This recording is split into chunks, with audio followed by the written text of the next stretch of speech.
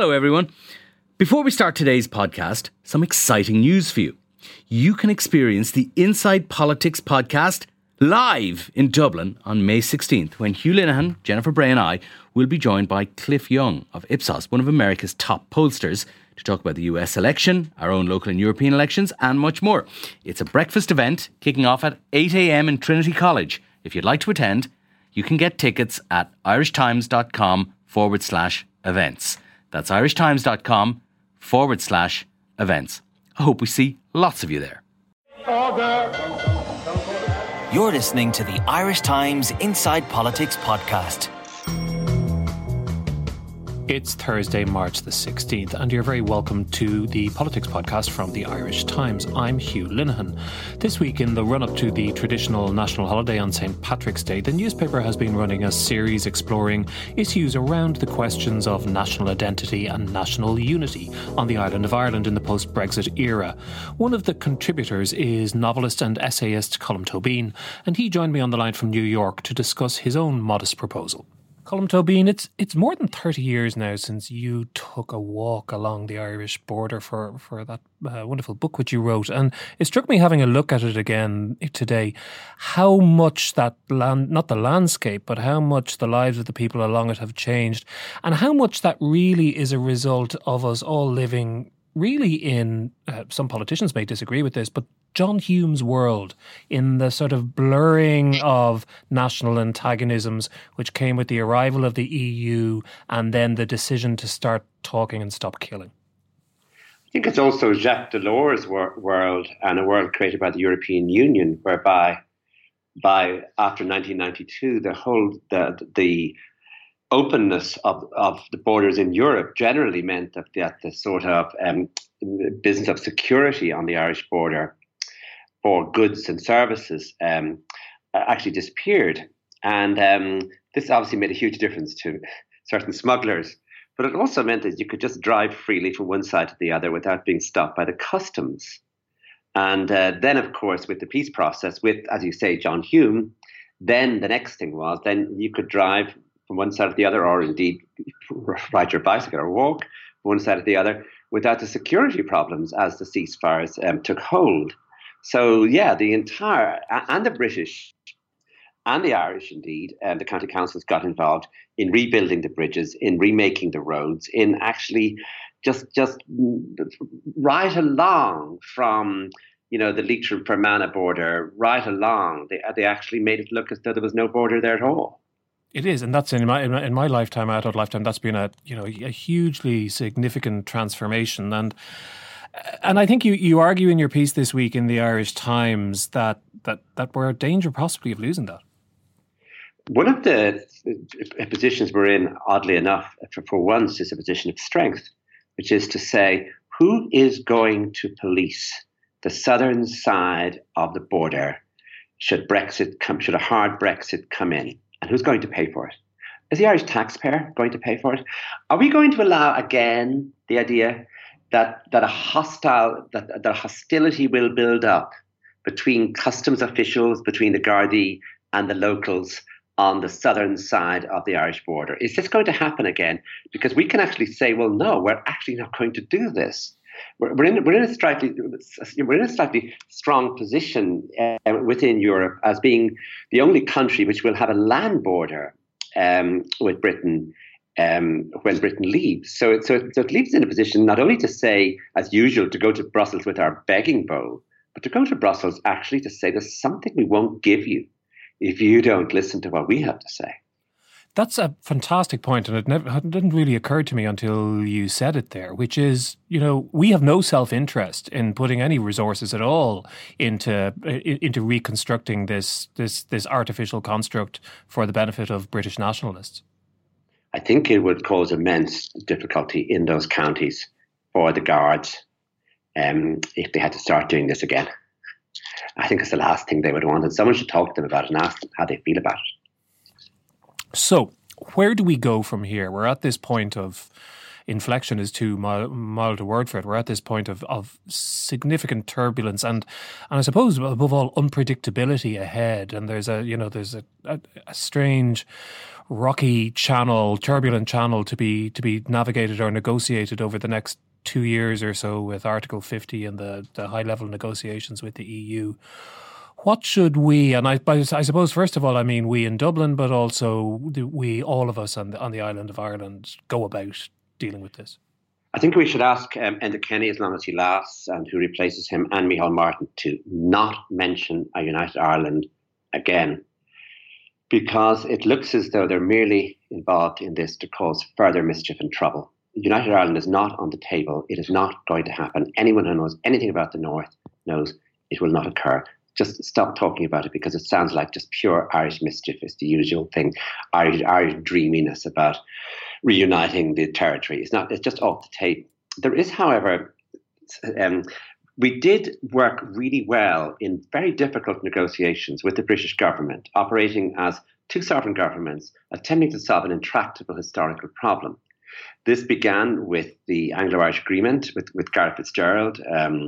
It began with Charlie Hoy, I suppose, with the famous teapot moment when she comes over and to Dublin at the beginning of Hoy's time in power. But it really goes on through the Anglo-Irish Agreement, the Good Friday Agreement, the Downing Street Declaration, etc. In that,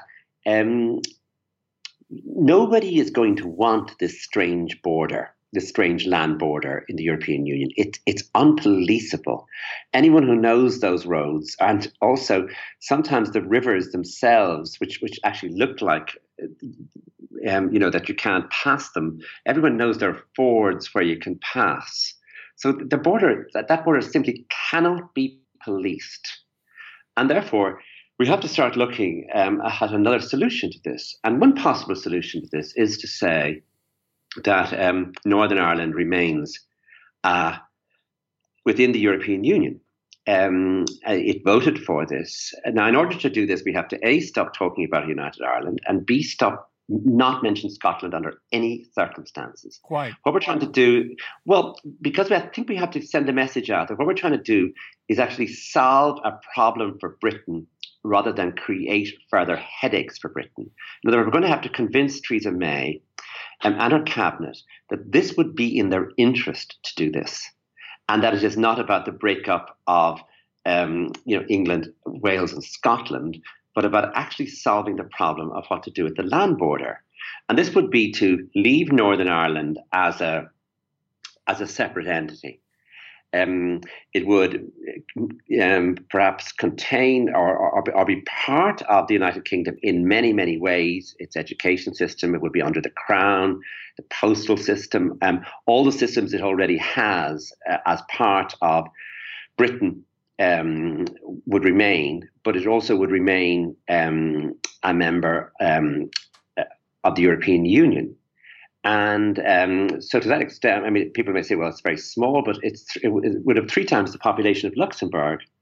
But any other solution seems to me to bring really great impossibilities with it as to how that strained border of ours could ever be policed again. So therefore, we have to look at another solution. So that's one of the options. That's the option that I'm proposing. But it would take a great deal of slow, careful, diplomatic building up of trust between the Irish and British governments, so the two sovereign governments, would present this to the European Union as an agreement they have made between themselves, so that it would really require, quite a lot of preparation, quite a lot of work. But I can't see another solution. So I have lots of questions about that, but let me ask you one first. When you say, I'm guessing you don't want to be too prescriptive here, but when you say a separate entity, do you mean an independent nation state within the European Union? Well, that's a very strong. I mean, there's no need. I think that one of the great things about the peace process is being the way in which we fudge certain words and terms, like putting guns beyond use or talking about parity of esteem.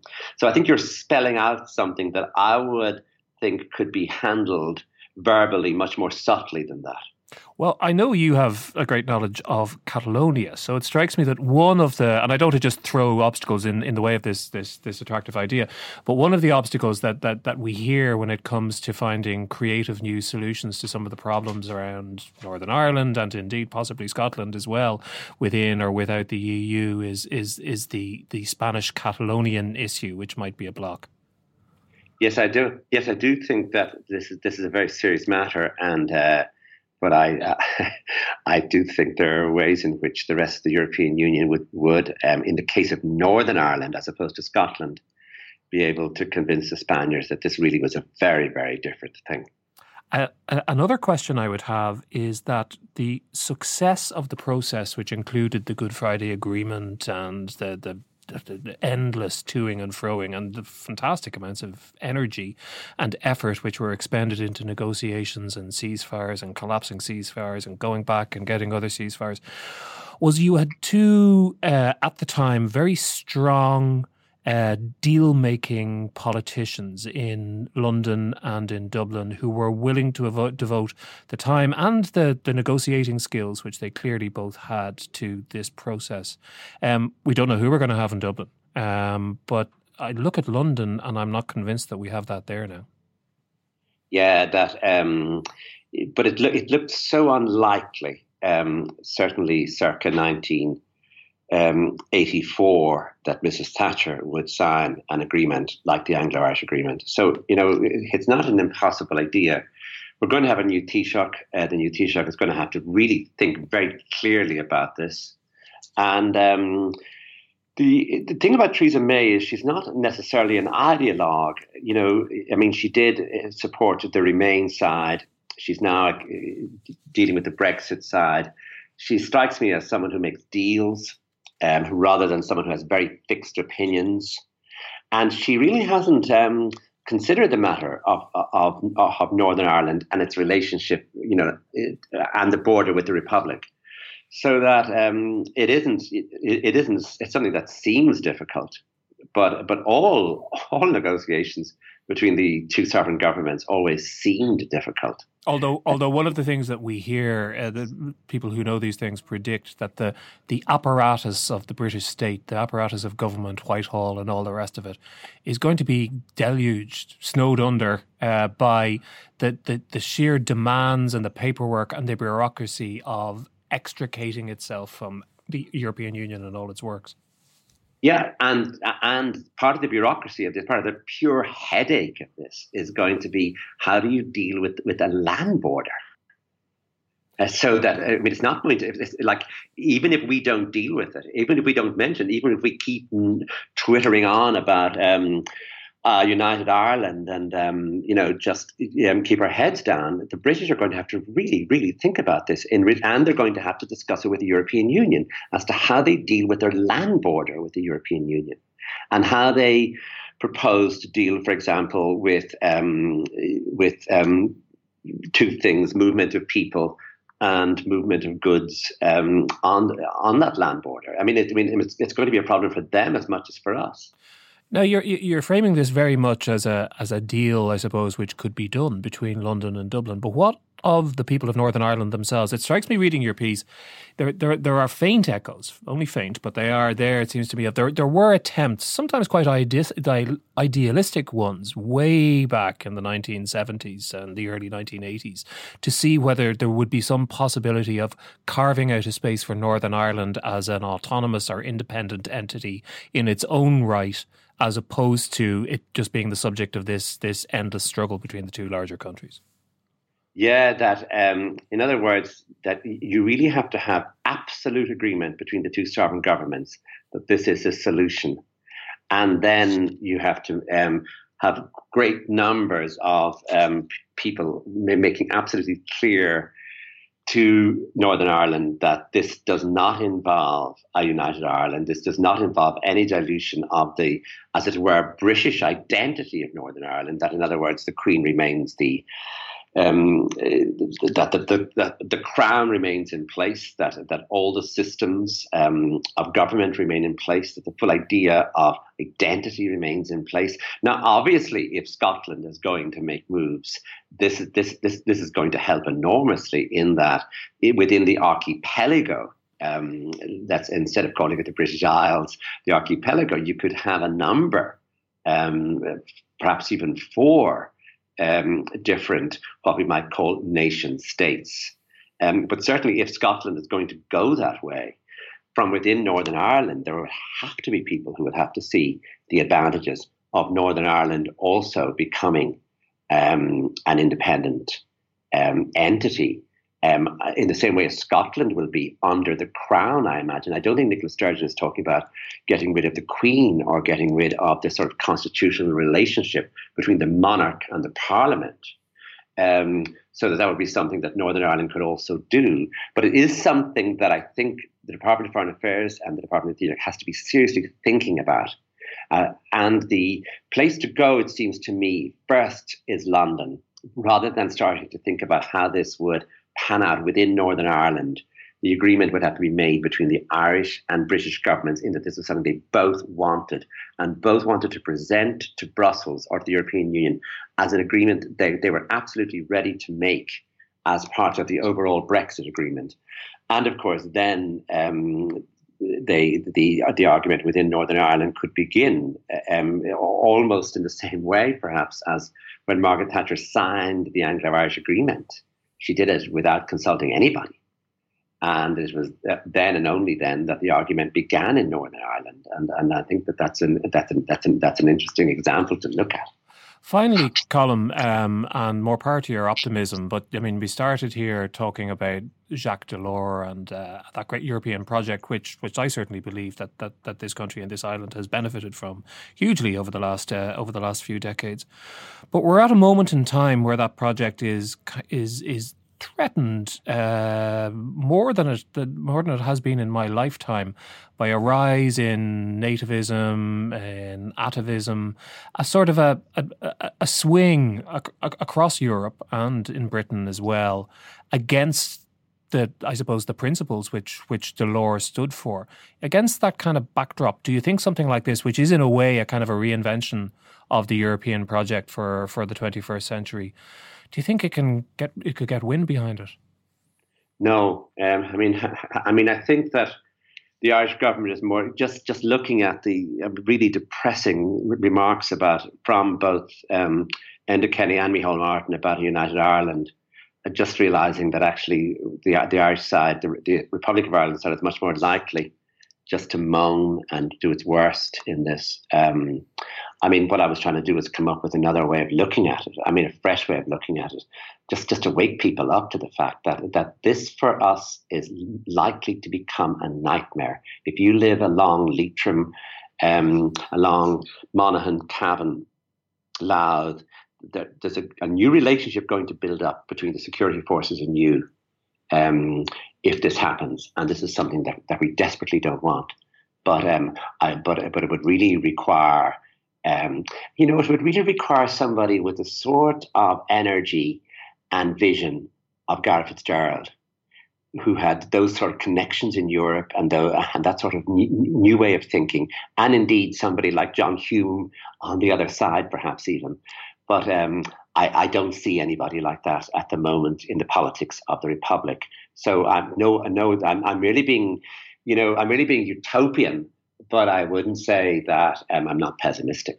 Thanks to Colm Tóibín for joining us today. Thanks also to our producer Declan Conlon and engineer JJ Vernon. Remember, you can find me on Twitter or you can mail me at hlinehan@irishtimes.com. But until the next time, thanks very much for listening.